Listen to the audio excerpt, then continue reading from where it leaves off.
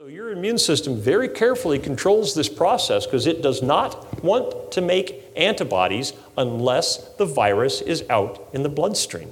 Because if it does, it reduces its ability to fight in the lung where things got in, which means that if I had a way to screw this up and make you start making lots of antibodies and not make cytotoxic T cells, I would actually make you fight the infection in the lung worse. And if you did that, you would shed more virus for a longer period of time and your lungs would get sicker. Which means that if I have a way to do this, I can actually make you go from the 70% to the 30%. Right? Sometimes this will happen with your second infection, all right? Even if you handled it well, the body will say, oh, okay, if it's going to come back and we get a second one, we'll go and make antibodies. But even then it regulates it because when it's got the signals that says we're fighting virus, it knows that this is what wins the war. This does not win the war. That slows the battle down to the speed that these guys can handle it. All right? So, let's talk about vaccines and how they work, because not all vaccines work the same. Now, I want to state for the record, I am not an anti-vaccine guy. I am very glad my mom and dad gave me measles, mumps, rubella. I wish chickenpox vaccine had been available when I was a kid. I'd give my own kid MMR and chickenpox vaccines today. Make sure some other things were taken care of first. But the way those vaccines work, those viruses actually all have one thing in common. They very quickly get out of the lung and go into the bloodstream, all right? So most of their damage is not caused in the lung. Most of their damage is caused by the tissues they go to when you get all the rash and all that nasty stuff coming up. So if I give you an injection of those live viruses, and those are all live virus vaccines, you will actually see cells that get infected, attack natural killer cells. All of the signaling happens just perfectly. You get some antibodies, you get some cytotoxic T cells, and now the next time you actually run into the real virus from German measles, everything has been programmed to work exactly right. And you can have everything exactly the way you want it. That is why I am a fan of measles, mumps, rubella, and chickenpox vaccine. So you've heard people out there saying that Dr. Stock is an anti-vaxxer, all right? And I don't fork the cat, and I don't kick the dog either, all right? Now let's explain some things we can do to make this go wrong. So what if we actually gave you a vaccine, and let's say you had some nutritional deficiencies that make this communication between the T helper cells and the macrophages not work right? What if you had some stuff that made it so the natural kill cells don't work right? Would it be possible to make this thing go wrong if I took a pathogen that normally doesn't spread easy and I injected it into you? So let me take you through the normal way that vaccines get tested for efficacy and safety and why they're like that. So in the 1960s, the FDA did not require that any vaccine have animal trials before it was done in humans. You could just take a group of kids, divide them in half, give some of them dummy shots and some of them real shots. So we did this with a virus called respiratory syncytial virus, or RSV. RSV is a virus which infects the respiratory system and does not rapidly get out into the bloodstream. So what happened in that trial? Started off, things looked pretty good. If you looked at the people who were vaccinated versus the people who were not, started off, the vaccinated kids actually did better, had less RSV. But then, all of a sudden, at around 9 months to a year, the number of kids with RSV in the vaccinated group started going up. And as a matter of fact, they actually saw more children die of RSV in the vaccinated group than in the unvaccinated group. What happened? Well, it turned out that there was a problem with the vaccine, because that's a bug that doesn't rapidly get into the bloodstream. So the first thing you did was reduce the amount of these guys who are fighting in the lung and the respiratory tissue, and those tissues got sicker and sicker. But even worse, you drove an abnormally high production of antibodies, and you caused the development of the enhancing strain. So what is an enhancing strain? By the way, most of the time this is a pathogen-dependent process. You have a pathogen that has some receptor that finds a thing on a cell, and then it changes shape and actually pushes the virus into the cell. And you could actually make a strain develop whose receptor could be augmented when the antibody bound to it, that it made the thing actually easier to get into cells.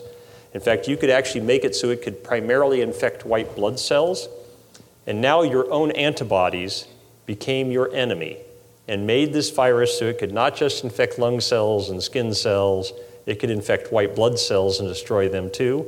and that process is called antibody-dependent enhancement. And it's not just been seen once in the 1960s.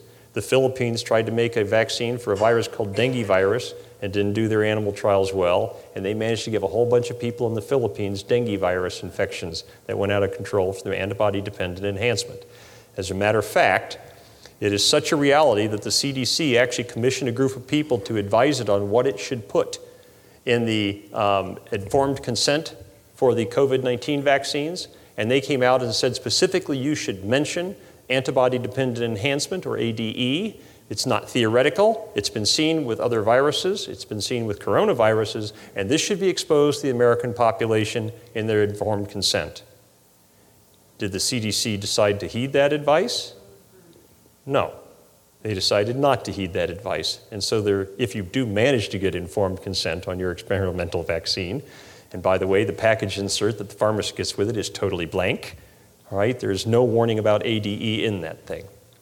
So after the debacle of 1966 with respiratory syncytial virus, the FDA said, now if you want to have a vaccine approved, you have to go ahead and do animal trials, and we have to make sure the animal trials are working out and everything's going good before you can give it to humans.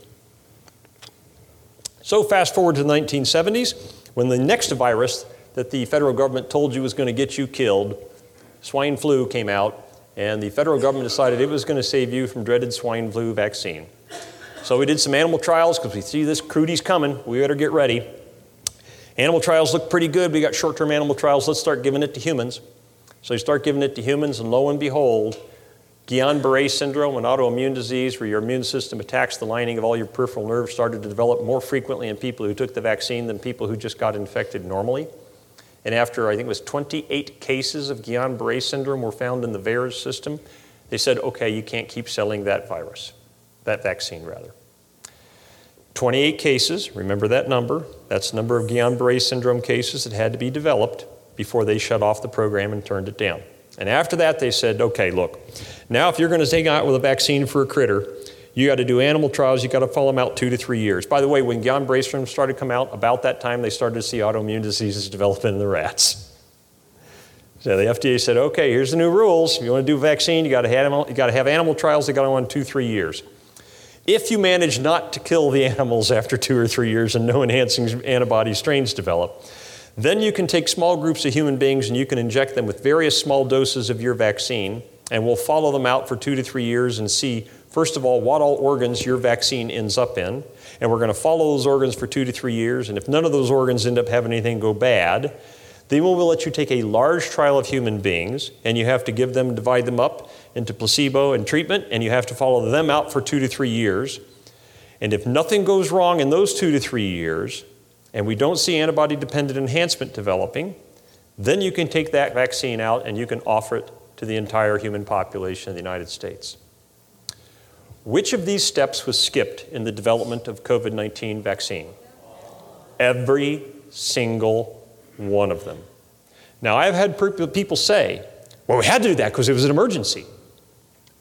Well, ladies and gentlemen, in the middle of an emergency, it is not necessary to take a ball-peen hammer and smack me in the middle of my face. It is not necessary to take a belt sander up and down my back. And this is because these are things that we don't know are going to be helpful before we do them. You would only do a thing in an emergency if you had reason to believe this thing was very likely to work right. And you didn't have that for any coronavirus vaccine, because in animal trials for the SARS and MERS coronavirus vaccine, using 4 different types of antibody vaccine methods, in both of those 2 coronaviruses, all of the animal trials had to be stopped because they all caused antibody-dependent enhancement to develop. And in fact, in at least one of the studies, all of the animals died from the coronavirus they were trying to vaccinate against. Now remember, coronaviruses don't kill 30% of rats. They only kill 30% of rats. They managed to get all the rats to die because they gave them vaccines. They had their immune system pumping out so many antibodies and so little cytotoxic T cells that as soon as the enhancing strain developed, it started running through the population of rats, and you got lots of dead rats. Despite the fact that they knew that it happened with 2 previous ones, they said, oh, this is an emergency. We have to skip all the safety steps and go make us some vaccines. Now, none of that proves that these vaccines are bad. They could still work out right. So what is the data we have for the vaccines? What placebo-controlled randomized blinded long-term data do we have for safety and efficacy in placebo-controlled long-term trials? We have 0. Do we have any data, placebo-controlled randomized blinded trials in the general population for any of the COVID-19 vaccines? How many studies have been done like that? 0. The way these studies were done was with very highly selected populations. So to get in, for instance, to Pfizer's trial, you could not have had a positive COVID-19 test. You could not have had COVID-19 disease. You could not have had symptoms consistent with COVID-19, which means you couldn't have had influenza either, all right? Which means we're taking out all the people who have really bad immune systems. You also couldn't have any autoimmune diseases, and you couldn't be pregnant because pregnant people have an increased risk of autoimmune diseases. So all of these people were taken out of these trials, and in these highly selected trials, what was the result? Well, first of all, did it reduce the risk of death? And the answer is, death from COVID-19. And the answer is no. In Pfizer's trial, they had selected such a healthy population, there were 0 deaths from COVID-19 in the placebo group. Now, there were 23,000 placebo patients. At 0.2% death rate, there should have been 4 dead people from placebo. If the CDC is right, and it's got a 2% death rate, there should have been 40 dead people in placebo. But despite knowing that there were 0 dead people in placebo, this thing was said, oh, well, maybe there's a death benefit. Now, ladies and gentlemen, the only way you can demonstrate a death benefit when you have 0 deaths in the placebo group is if the vaccine can bring some people back to life. There were no dead people included in the treatment arm, so we don't have any data on that. Did it reduce symptoms? The answer is no. Actually, it caused a great many symptoms. Well, Dan, I thought it reduced symptomatic diseases. Oh, it did reduce symptomatic diseases. It reduced 164 cases of symptomatic COVID-19 disease, which is a painful, febrile, fatiguing disease. And to get rid of those 164 cases, they had to cause 19,000 cases of sore arms. They had to cause 11,500 cases of fatigue and 6,750 cases of fever to prevent 164 symptomatic cases. You know why you didn't hear about that? The FDA decided we're not going to count symptoms. Those aren't going to be symptoms. Those are going to be side effects. And so we're not going to actually count symptomatic disease until 2 weeks after the last vaccine is done. Now, if I were to do a blood pressure trial and I come up to you and said, sir, I want to give you a medication, and I'm not going to even look to see what it does to you during the first 3 weeks while your blood pressure comes down. We're only going to count the things that happen after the blood pressure's down. Would you be interested in using that blood pressure medicine? No, I would not either. I would really like to know all of the risks associated with my blood pressure medicine before I take it. But the FDA and the CDC decided that just really wasn't important to look at. So what do we know so far about the vaccines in highly selected populations that are average and healthier than the average population in the United States? They cause lots of symptoms. They don't prevent death. They did manage to show in these highly selected populations they would reduce your risk of hospitalization and severe disease. So let's give everybody their fair shake, all right? They did show that. What happened after 3 months in these trials? Vaccinated the entire placebo group. I actually know a young lady who works for Moderna, confirms that over 90% of the placebo group has been vaccinated, all right? Because this was an emergency, that we had to offer these people this, even though we hadn't shown that we prevented anybody from dying. Last I heard, death was the only thing you really couldn't go back and fix later. But based upon this, vaccinated the entire placebo group. So when someone says, what is the long-term efficacy and safety of these vaccines? Is it known with 95% certainty? The answer is no, it's not only not known, it will never be known. Because you couldn't get people to do that trial now. You couldn't do it because the entire population has got pre-experience with this thing and will be biased, and you won't be able to get an unbiased group of people to go into the trial. So when anybody says, is this safe and efficacious in the long term, the answer is, nobody bloody knows with 95% certainty, and nobody ever will. All right? When somebody tells you these are efficacious, I tell somebody, with what certainty do you know that? All right, because you don't know it with 95% certainty. And you never will.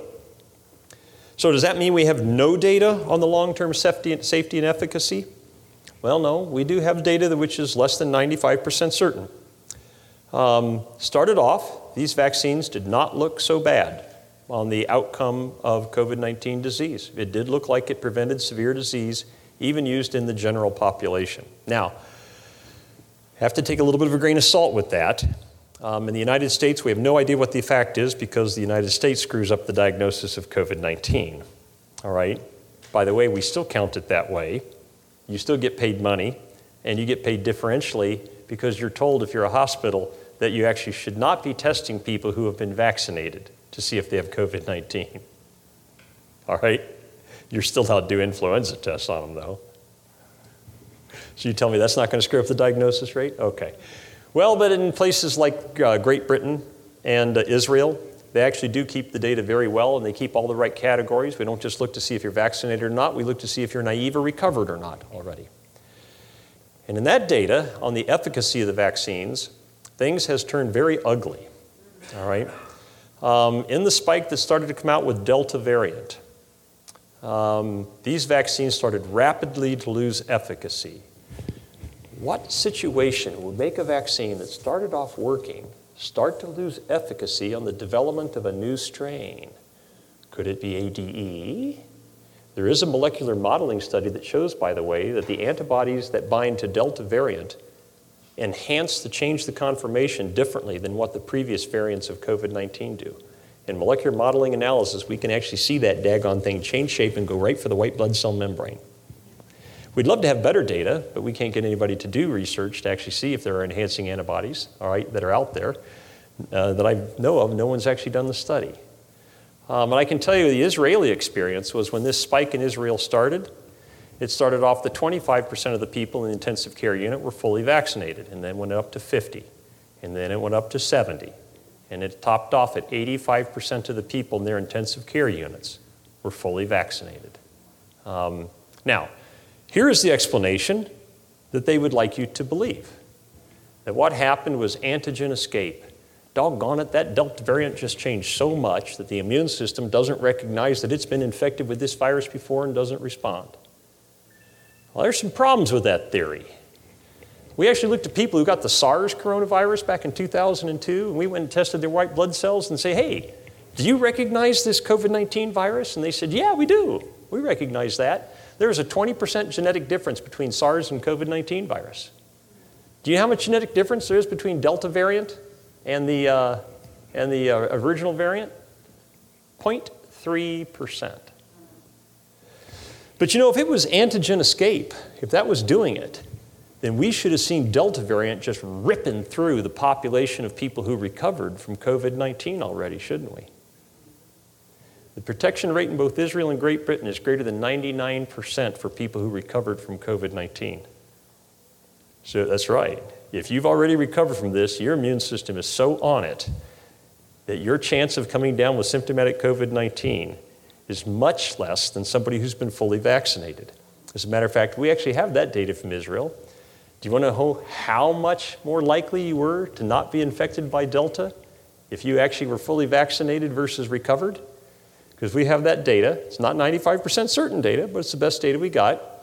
And if you were fully vaccinated compared to somebody who already recovered from Delta variant, you actually had 13 times the risk of having a positive test of somebody who has recovered. You had 27 times the risk of coming down with symptoms of somebody who was already recovered. You had 7.6 times the risk of being hospitalized as somebody who had already recovered. And that was somebody who had already recovered within the last 7 months. So they said, well, let's see how long this thing's lasting. If you're naturally recovered, is your immunity still working up to 18 months ago? And the answer was, we looked at people who were recovered as long as 18 months ago, they still had 7 times better immunity than people who were fully vaccinated within the last few months. So the reason I bring that up is you're going to hear this argument, oh, dear God, the intensive care unit is full of the unvaccinated. But, you know, that kind of makes the story as, well, it's the choice between vaccine and nothing, right? But there's a third option, isn't there? There's augmented natural immunity. We could just help your immune system so it could fight this off. So when you hear that argument, oh my God, this outbreak is a disease of the unvaccinated, the question is, not as a disease of the unvaccinated, is it a disease of the unaugmented unvaccinated? So, because that's our third option we have to look at here. We're going to get into that one here in just a second so we can compare to see whether or not that would make a difference. So looks like antibody-dependent enhancement is developing for the present vaccines. Again, can't say with 95% certainty, nobody will do the study, but it's the only thing I can think of that explains the data we see. But maybe we can save the day with boosters, right? And maybe these vaccines will stop spread, doggone it. We'll just keep cootie from coming out those noses if we just vaccinate enough people, right? So we had data that came back early on from San Francisco that showed, well, no. The people who are vaccinated, when they do get symptoms, seem to shed virus at the same rate as the people who get infected for the first time naively. Then Delta variant hit. And in Delta variant, we actually saw, and we did some studies in Singapore that showed they were shedding 251 times as much more virus if you were fully vaccinated and you got infected with Delta compared to people who got infected with a different strain. Now, that's a little bit dirty data, all right, because you could say, well, maybe Delta's even worse on naive infections than the other strains were. The only problem was that would assume that somehow or other that the immune system didn't fight them equally well, all right? But remember, if you recovered from the alpha variant, you're 99+% protected from Delta variant. So again, it's not antigen escape. It's not that the virus has become more lethal, all right? It's that if you're vaccinated, you probably just don't fight this bug right. You don't make cytotoxic T cells very well. By the way, we have that study. You don't make cytotoxic T cells as well.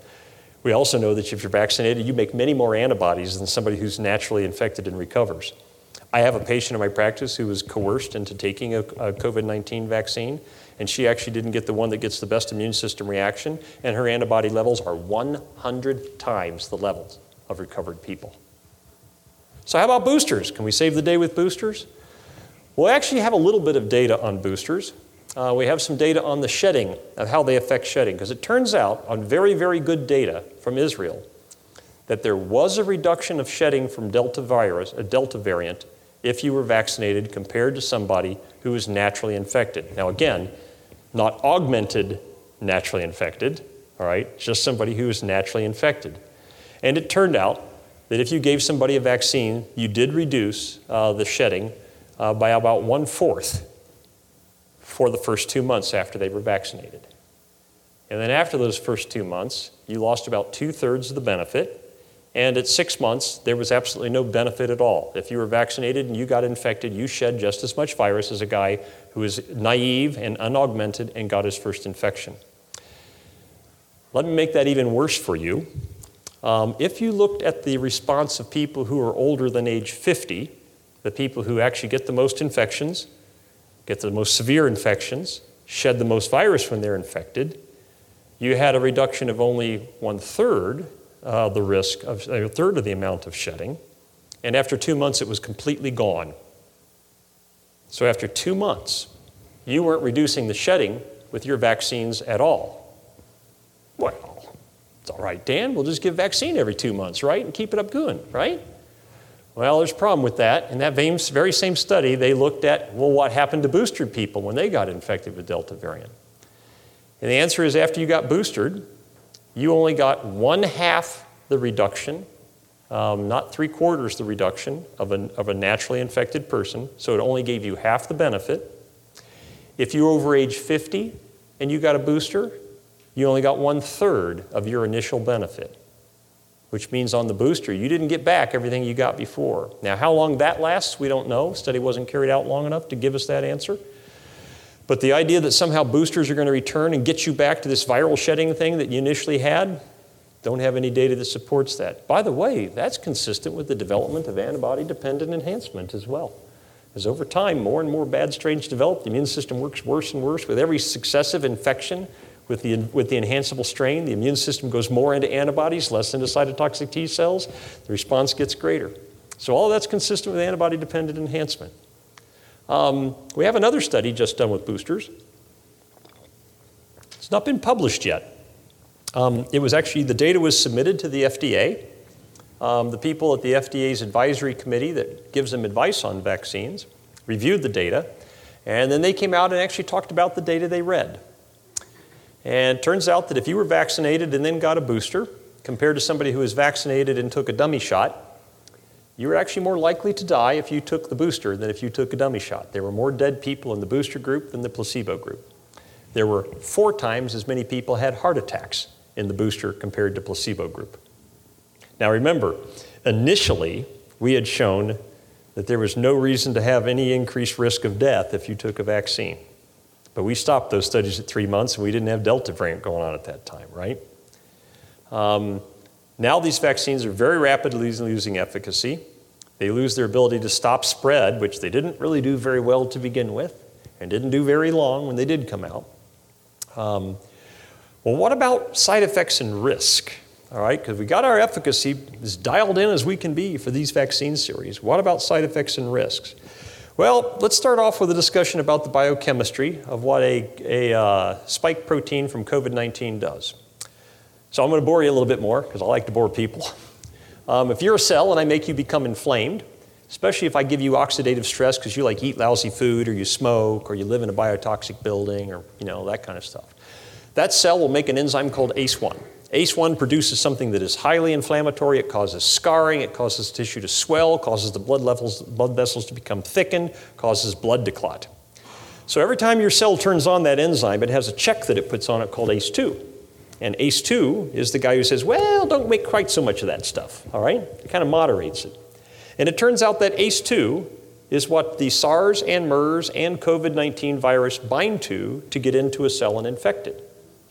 But the difference between SARS and MERS coronavirus and the COVID-19 virus is that when that virus binds to the ACE2 protein, it actually has a little piece from Ebola virus that's put on there which enzymatically cleaves and destroys the ACE2 enzyme and gets rid of it. Now think what just happened.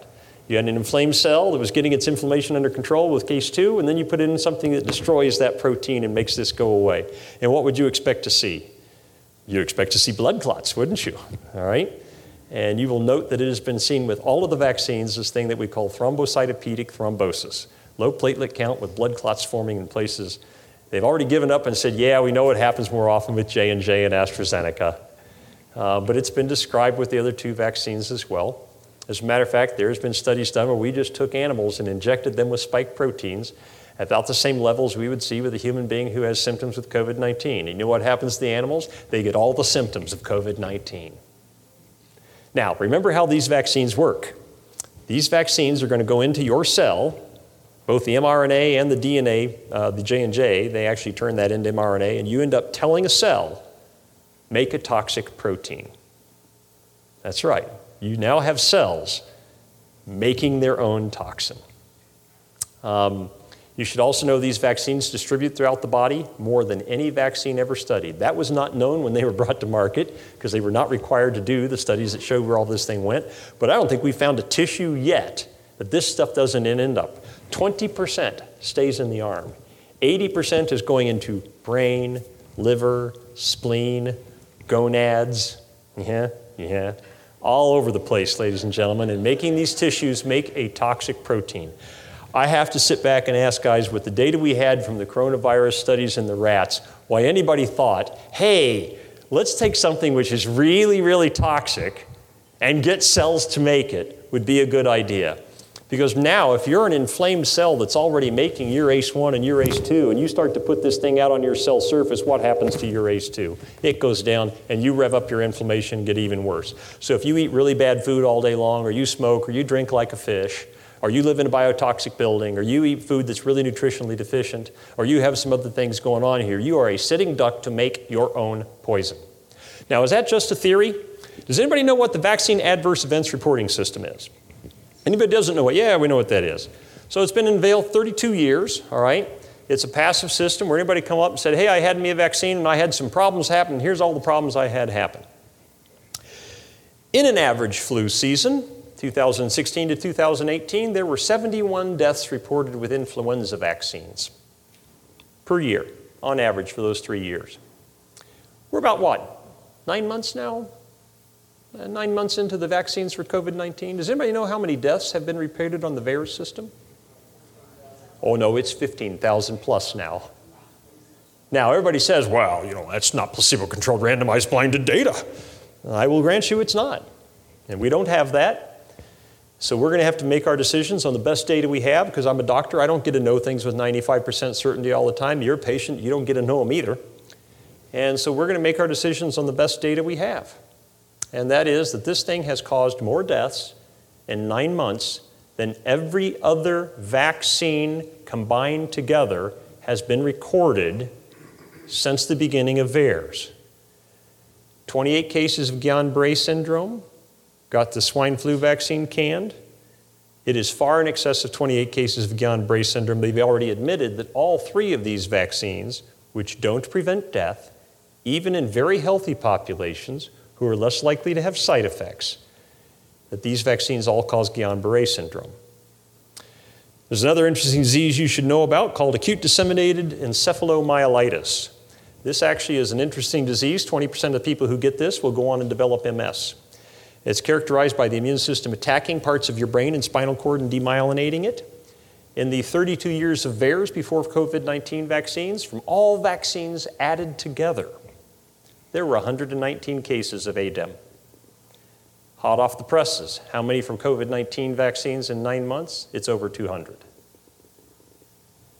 By the way, one of those case reports is a 29-year-old girl in my practice whose MRI of her brain and spinal cord would qualify for her MS if she had more symptoms. Right now, she got out of it with nothing but back pain, but that MRI is a bloody mess. 1 shot of Moderna. 1 shot of Moderna. Do we have any placebo-controlled randomized blinded trials on the net effect of these vaccines? Hot off the presses, just published. They took the 3 studies that were submitted by the vaccine manufacturers to the FDA for their approval, the ones that got them so they could get their experimental use approval, and the one that got the Pfizer vaccine so it could be approved for generalized use. And they said, what we're going to do is combine these 3 studies, and we're going to look at the rate of severe morbidity. That's something that gets you in the hospital or makes it so that you can't do your normal functions. And we're going to see whether that's greater in the placebo group than it is in the vaccinated group, and you know which group it was greater in. It was much higher in the people who were vaccinated. Which means that this vaccine, which didn't even save life in that very healthy group of people who was studied, was more likely to make you go to the hospital overall and have a really miserable time if you took the vaccine than if you just took your chances on COVID-19. So that is as good a safety data as I can make up for these vaccines right now. So when somebody comes out and says the term safe and effective, those are kind of nebulous terms, aren't they? It doesn't, I could tell you that driving a race car is safe, all right? I could tell you that when I've got influenza, hitting me in the head with a ball-peen hammer is effective, all right? Maybe I just like being hit with ball-peen hammers. Makes me feel better every time I do it. I think Dr. Fauci does this regularly. That's my guess. So when somebody tells you, well, this is safe and efficacious, I really encourage you to ask them, will you show me the numbers, please? Because I'm a geeky guy. I read numbers, all right? 2 people have resigned from the FDA over the protest of how Dr. Fauci and the CDC have interfered with the FDA's normal evaluation of these vaccines, upset that these things were being passed over for all their safety requirements, that the signals were all going wrong for this, that we were recommending this By the way, that's something you should know about all the other vaccines. If I came out with a vaccine that was restricted to a group of people, the FDA said, okay, you can only give it to people in the restricted class. So if we followed that rule, you would only be able to use this vaccine on somebody who had never been infected, didn't have any symptoms, never had a positive test, had no autoimmune diseases, and wasn't pregnant.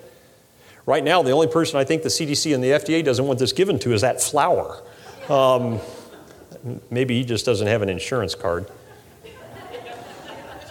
But guys, believe it or not, that's not necessarily a complete reason not to take one of these vaccines. And it doesn't really evaluate everything the government could have done unless we look at alternatives. Because remember, it's not vaccine versus nothing, is it? It's vaccine versus augmented natural immunity. We could do something to help that 30% who is going to get symptoms. So what kind of things could we do? Turns out zinc, pretty interesting little chemical. Zinc actually interferes with that virus's ability to reproduce its own genes. It also gets rid of the oxidative stress that happens when you get a virus infection, because all cells get that. Studies have been showing that if you give somebody zinc versus placebo, it reduces the duration of symptoms, it reduces the degree of symptoms, and the duration and degree of viral shedding by about 30%, just by giving zinc. How about hydroxychloroquine? Placebo-controlled randomized blinded trials showing on average around 50% reduction in symptoms. We have a few studies even saying they prevented death, all right? Hydroxychloroquine, interestingly, works by making zinc move into your cells, all right? Quercetin, something we get from fruit, that actually has been shown to do the same thing. Looks like it's about as effective as hydroxychloroquine because it also moves zinc on the inside of cells. And we had studies on hydroxychloroquine coming out very early on in the pandemic. I even hate using that term. God, what a useless term. But there was a study published in Lancet, one of the 3 supposedly really good journals, showing hydroxychloroquine actually had no effect on COVID-19 compared to placebo and actually had side effects. Used at an enormous dose that we would never give somebody when they're in COVID-19. And then interesting, somebody said, you know, the side effects, even at that dose, are higher than we ever see with hydroxychloroquine by a big stretch in all of this. And Lancet decided it was going to go back and look at the data and say, well, give us your raw data. And somebody said, there's just no way it could have those side effects. And then very quietly, Lancet retracted that publication. Now, until I'd seen this mass study retracted, I had never seen a study ever retracted for anything other than fraud.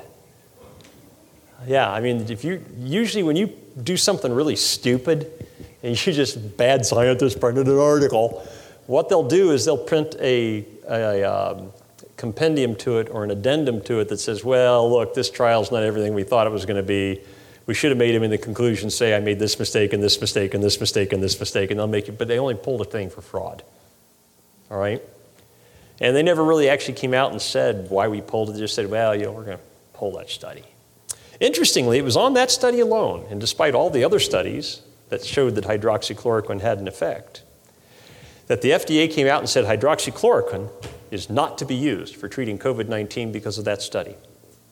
And you know what the FDA did after they retracted that study? Nothing. Yeah.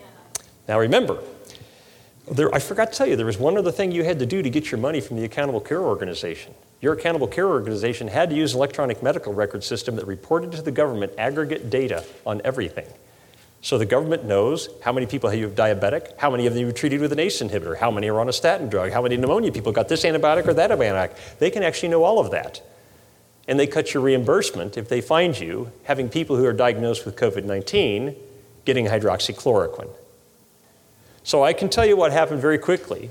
The CEO of the hospital goes down to the people in the emergency room and he says, well, if I catch you doing hydroxychloroquine for some COVID-19, you'll be sitting on the curb waiting to get your own case of COVID-19. We have cases of people who are frankly told that. And so anybody who thinks that doesn't happen, guys, I can guarantee you, because I've been on that committee, I've seen how it works, I can guarantee you, FDA came out and said this is not to be used for that. We know what's in your medical records. We know what percentage of your doctors are doing this. We know you can identify the doctor who's doing this, and that doctor is going to get canned, and every doctor knows it and knows that his family will lose their livelihood. Every doctor who has $350,000 in debt knows that he's going to go bankrupt if he ends up doing that. So that's hydroxychloroquine. How about inhaled steroids? Guys, I got to tell you, if you came into me 5 years ago and said, Doc, I got influenza, I'm having trouble breathing, the first thing we were going to do is give you steroids. And by the way, I was not going to use the federal government's plan, because what is the federal government's plan for COVID-19? The federal government's plan for COVID-19 is you, sir, should go home until you are ready for me to put a tube down your throat. And when you're 7 to 10 days into this and blue as a squid, you can come back to me and I'll put a tube down your throat and do something. But I'm not going to do anything for you in that first 7 to 10 days. Go home, drink water, maybe take some ibuprofen. But I can tell you, if you came into me with influenza and you said, Doc, I'm having trouble, the very first thing I would do is put you on steroids. I wouldn't wait for an 8 week and a half into this. I would put you on steroids and I would do things to make your lungs better. And you would get better from this, all right? As a matter of fact, I can tell you of all the things that we study in COVID-19, they all work even better if you use them early on, all right? But you know what? Even between steroids, hydroxychloroquine, and zinc, we have not hit the two big hitters, all right? The first of the two big hitters is ivermectin, all right? Ivermectin, you probably know, was made as a worm-killing medication. It kills worms in humans as well as animals. It doesn't just kill worms in animals. It was officially used in humans first. Turns out it actually binds to that spike protein from the COVID-19 virus, and it binds to the ACE2 target that it does, and makes sure that neither one of them can interact right with each other. Very rapid onset. Most of my patients, when they're treated with ivermectin, have results of improvement in 24 to 36 hours. 24 to 36 hours. Do we have any placebo-controlled randomized blinded trials? We have 31 placebo-controlled randomized blinded trials of ivermectin, and that's in acute treatment trials. Hey, I came in, I feel sick. Some of them started early in the disease, some started late in the disease. 30 out of 31 trials show a benefit. Used early in the disease, they're like 85% effective, and they have death prevention data in those 30 studies. Actually show that we reduce death. Placebo-controlled randomized blinded trials. And how much do we reduce death with any vaccine? 0 reduction in death demonstrated in placebo-controlled randomized blinded trials for any of the vaccines. Side effects of ivermectin? The side effects of ivermectin can only really be done when you're using rational doses. If I take the bottle and throw it at you really hard, I have not been able to get anybody to get a single side effect with ivermectin, and guys, that's pretty much what we see in the population. When they talk about overdosing on this thing, we've actually studied people. Typical doses that I will treat somebody with is 12 to 48 milligrams of ivermectin. We have people who have dosed this up over 100 milligrams and have not been able to get side effects. As a matter of fact, I think the last time we were able to show that it can injure livers, you had to get to almost 200 milligrams, and then you could get a very small number of livers to have problems with ivermectin. 85% effective in some of the trials. How about prophylaxis? We actually had a study done with ivermectin prophylaxis in nurses working in the COVID-19 unit in Brazil, I believe it was. 1 dose of ivermectin once a week, 100% effective at preventing symptomatic COVID-19. Now, wait a minute. We got this thing that's dirt cheap. You take 1 dose a day, 1 dose a week, and you can go work in a COVID-19 ward and have a 100% reduction in symptoms. How much symptom reduction did we get with the vaccines? Oh, we didn't get any symptom reduction with vaccines. They cause symptoms. Do people get hospitalized without symptoms? I don't think so. Therefore, you would expect it was 100% reduction in hospitalizations. That was the one thing that we were going to get with the vaccines, was reduction in severe disease and hospitalizations. Hard to beat 100% effective in people who are being exposed all freaking day long in something which is dirt cheap and has no side effects. Yet, the FDA actually came out with a statement where they said, we will not make any comment or consider any studies we have not paid for. We will make only our decisions on the studies that we have sponsored. You know that one study that didn't actually show benefit with ivermectin? Financed by a group that got its money from Echo Health Alliance. Does anybody know what Echo Health Alliance is? That's the private company, the private foundation rather, that the NIH launders its research money through, and I'll just use the term. They give them money and say, you give it to people. So they give it to this state in Brazil to do a study on ivermectin. So they take a group of people who have just come down with acute symptomatic COVID-19 and they say, well, everybody's got moderate and severe disease, you're out of the trial. You don't get to be studied. Now we're going to take all these people who have mild COVID-19 disease and we're going to measure your liver function test, because liver function tests go up when you're systemically inflamed. In the United States, we say that, oh, this is an elevation caused by inflammation when you have 3 times the upper limit of normal on your liver function test. So we take our mild people, we measure the liver function test, and they say, anybody who has even 1.5 times the upper limit of normal, you're out of the trial.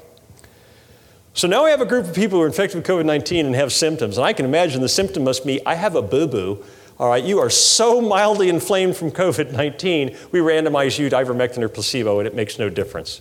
You know what, ladies and gentlemen? I have this brilliant idea for a study. I want to take a group of NFL football players, divide them in half, give some of them birth control pills and some of them placebo, and see if I can reduce pregnancies. All right? So that's the kind of stuff that the FDA decided to base its opinion on. Seriously. Now you start thinking whether or not your government's doing really good while we talk about the most active agent that has been seen in COVID-19 to date. So vitamin D is actually not a vitamin.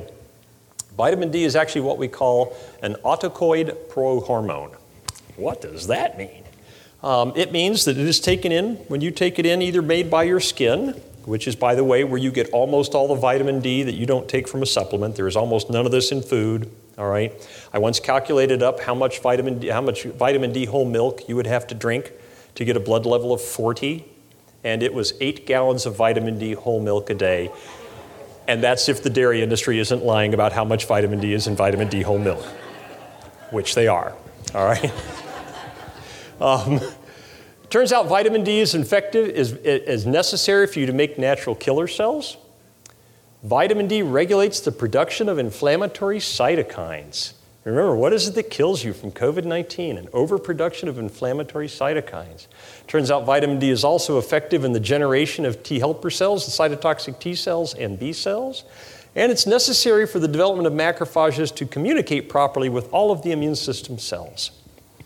If you go take caveman samples from equatorial Africa, you will see that caveman samples actually run vitamin D blood levels in the 155 to 170 range when you do that. So you and I were designed to run around the equator of Africa naked in the sunlight with darkly pigmented skin. We didn't live in houses 200,000 years ago either, all right? So, right now, what's the average vitamin D blood level of the population in the United States? 20. If you're not taking a supplement, it's 20. Back in 2008, we had data that had already come out and showed that people with influenza and the common cold responded to vitamin D. That if you just gave them vitamin D, it would reduce the duration of symptoms, the severity of symptoms, the duration of shed, and the severity of viral shed. Very early on, we had this data. So very early on in COVID-19, somebody did a great study and said, hey, let's look at all these people dying from COVID-19. We're going to make a graph of the rate at which they die compared to their 25-hydroxy-vitamin D level. And if you make that graph, you will see that as your 25-hydroxy-vitamin D level goes higher, your risk of death drops in a linear fashion until you get to a blood level around 45 and it starts to level off, and at 55 it comes completely level. And when it becomes completely level, you have 1/4 the risk of dying of the general population.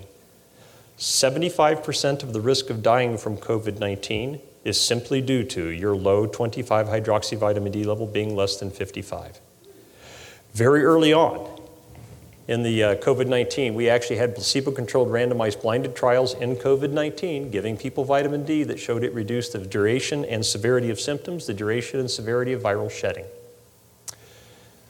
There's a problem with vitamin D. We did some studies actually in acute illness. It did appear to reduce symptoms that make people get better. Didn't work so well when they got to the hospital, though. Interesting thing about vitamin D, your liver has to convert it to the active form when you get chronically inflamed. Remember we talked about those liver function tests going up?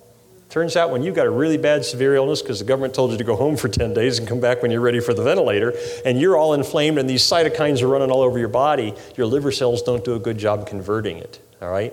As a matter of fact, there was actually a study done, again sponsored by EcoHealth Alliance, where they actually did a study of vitamin D in acutely ill COVID-19 patients.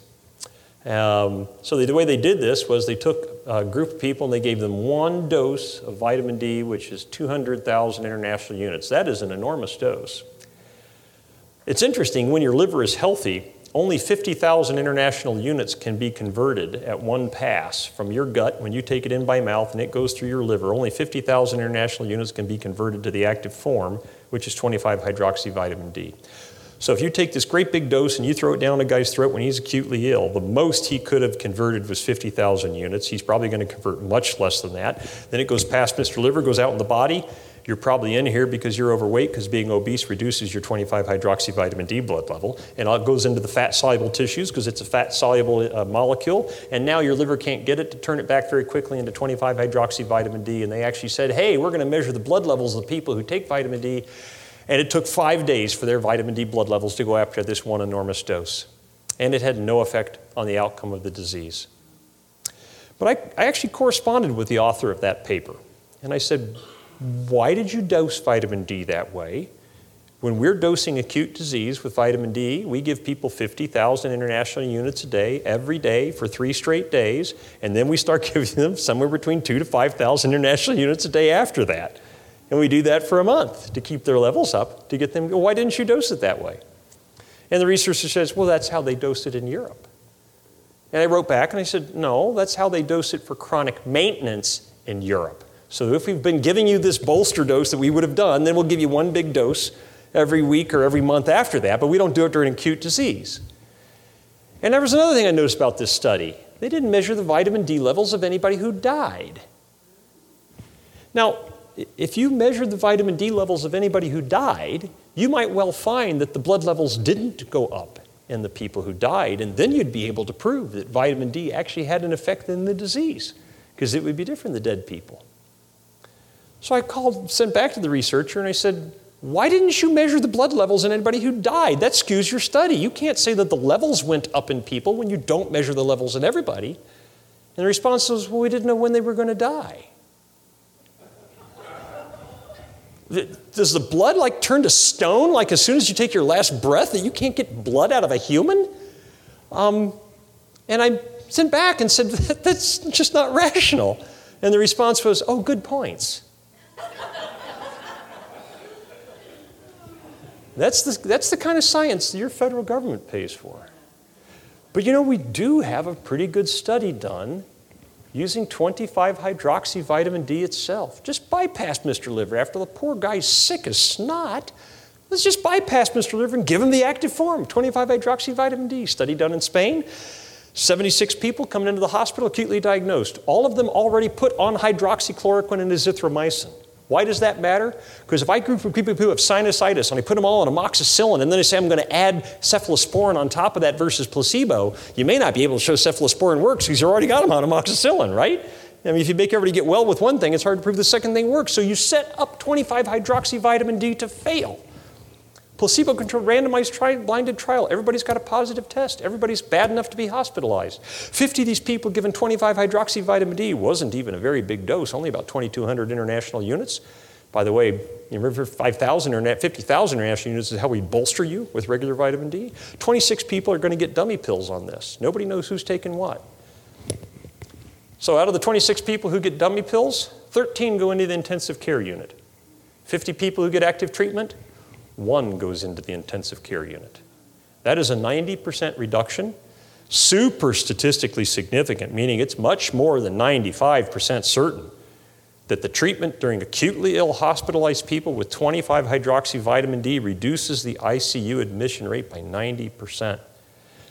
There were 2 dead people in placebo, and the 50 people who took 25-hydroxy vitamin D, great big goose egg. Not a single dead person. Even the one guy who got to the ICU survived. Now, I am going to tell you that statistically, that does not prove with 95% certainty that dirt cheap oral 25-hydroxy vitamin D reduces the death rate from COVID-19 in hospitalized people. But it's better data for death reduction than I have for a single vaccine. In every single study I have ever seen done with vitamin D, the side effects of vitamin D have been less than placebo.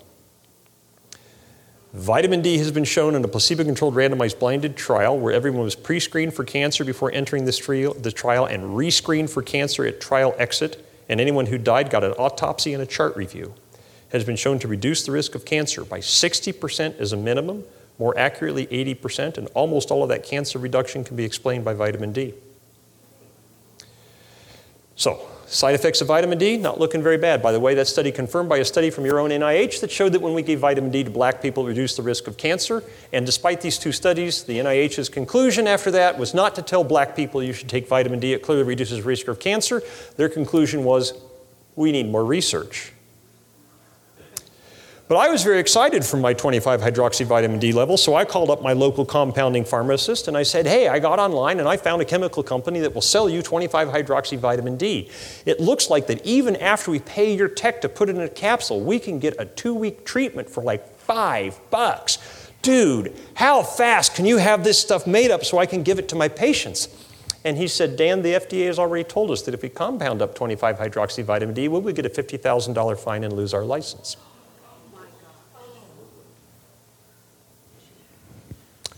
By the way, if you want to come up on my phone, I have the recording from a local CVS pharmacy where the pharmacist admits that the reason he would not give my patient ivermectin, that he had previously filled before for my patient who was using it because my patient had a vaccine complication. It was making him short of breath, and ivermectin in 2 days reduced his symptoms by 50%, and in 5 days reduced it by 80%.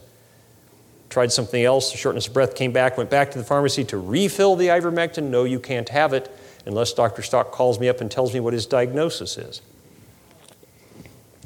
So I called up and told this pharmacist, my person has a COVID-19 vaccine complication, and that's what they're taking it for. And they said, we'll work with corporate, but we have a corporate thing that says we can't give it out for COVID-19.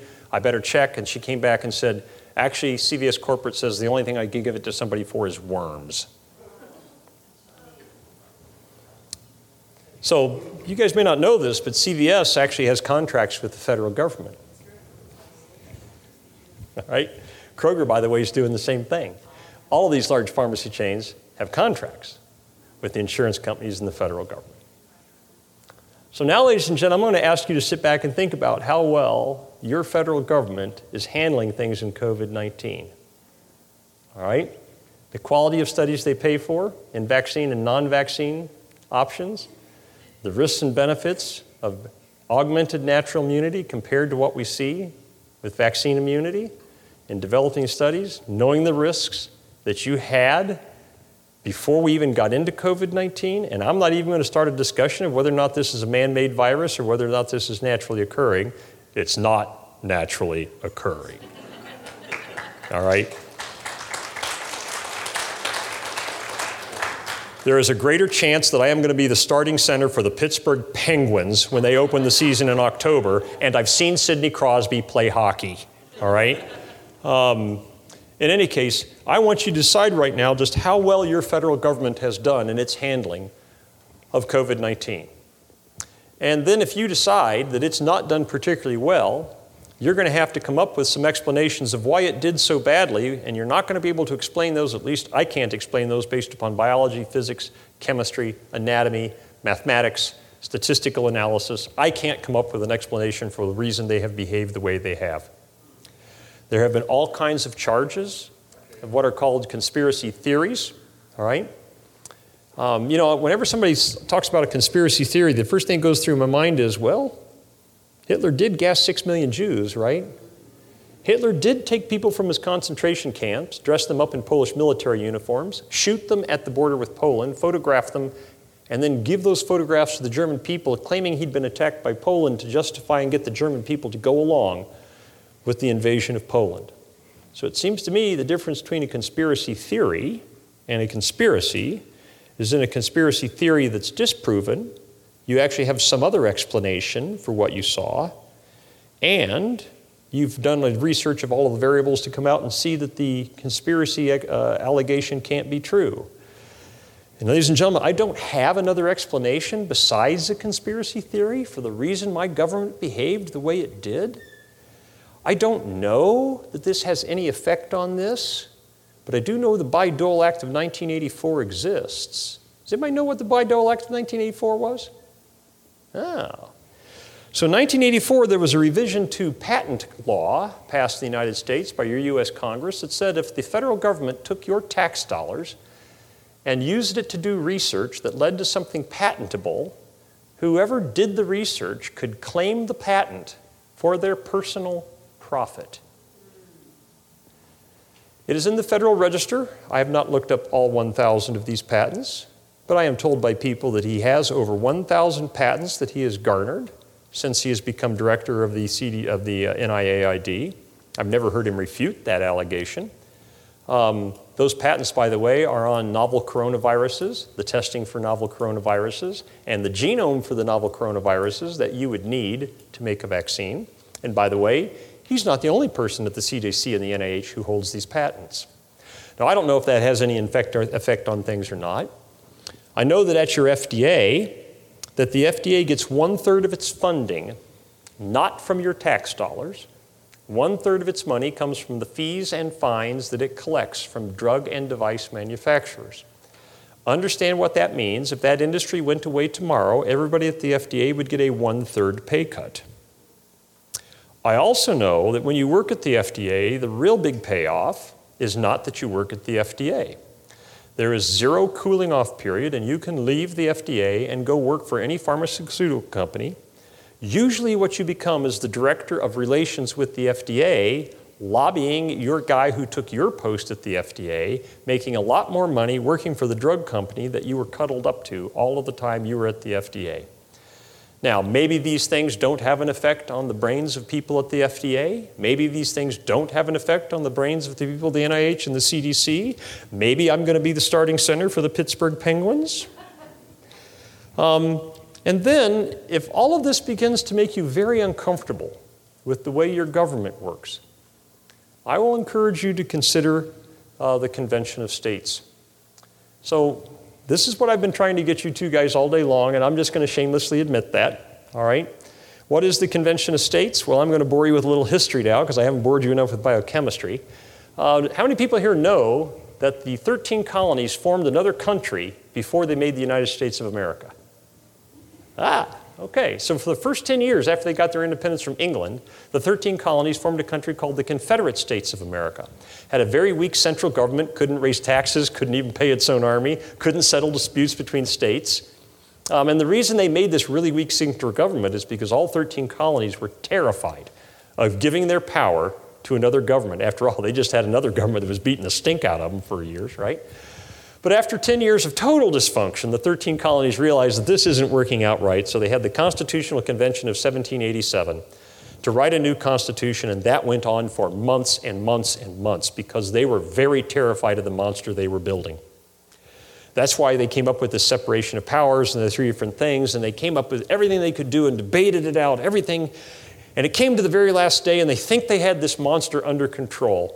And on the very last day, they had designed the amendment process so that the Congress would propose amendments by 2/3 votes of both houses, and then those amendments could be ratified by 3/4 votes of the states, and if they were ratified, they became law. And you will notice they were not going to let the federal government amend itself, right? And on this very last day, Colonel George Mason of Virginia stood up and said, "Ladies and gentlemen, I think we may have a problem here that we've overlooked. We're all sure that this government is going to become corrupt eventually because governments tend to do that. And if this government becomes corrupt, the only way right now to propose the changes that would fix it is for the corrupt people to propose the changes themselves. And do you really think they'll do that?" So he proposed that another clause be added to Article 5 that dealt with amendments that said that if 2/3 of states passed a resolution calling for a convention to propose amendments on a given topic, that the convention had to be called, there was nothing the federal government could do about it, that convention could propose its own amendments, and then if those amendments were ratified by 3/4 of the states, they became law, and nothing the federal government could do could stop that from happening.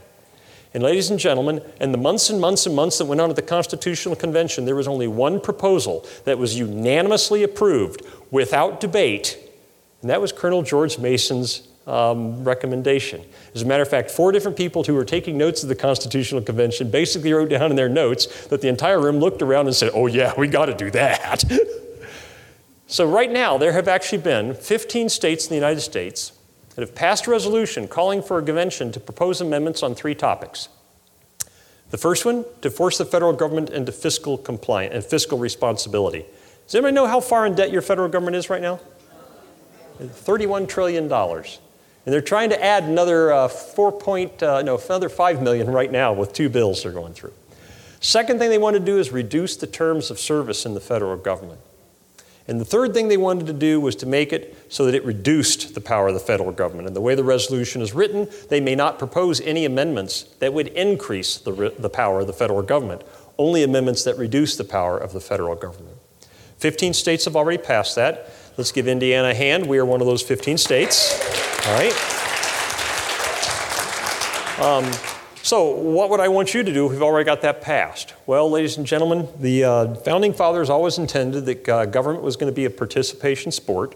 All right. There's an old saying that people gets the government it deserves. All right. So somebody in our legislature has to nominate the delegates that are going to go to that convention. All right. Those delegates all have what are called faithful delegate laws in the state of Indiana, which means the legislature can give those delegates instructions. You must support this amendment. You may not support that amendment. And if they don't follow those instructions when they're there, they can actually come back and go to jail. So we have to select those people. In addition, if you sign onto the Convention of States, and I have both things that you can fill out here, and I'll take home and enter them in the computer records of the Convention of States, or you can sign up online.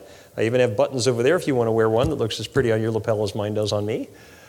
And with you signed up, we can then use this to show people in the states that have not passed how much people support the idea of, hey, we need to take power away from this federal government. All right? We need it to be fiscally responsible. We need you not to be able to stay 31 years at the NIAID and collect so many patents and become so many intertwined with all these other people that you can come with your brain so fried that you think this is the right response to COVID-19. All right?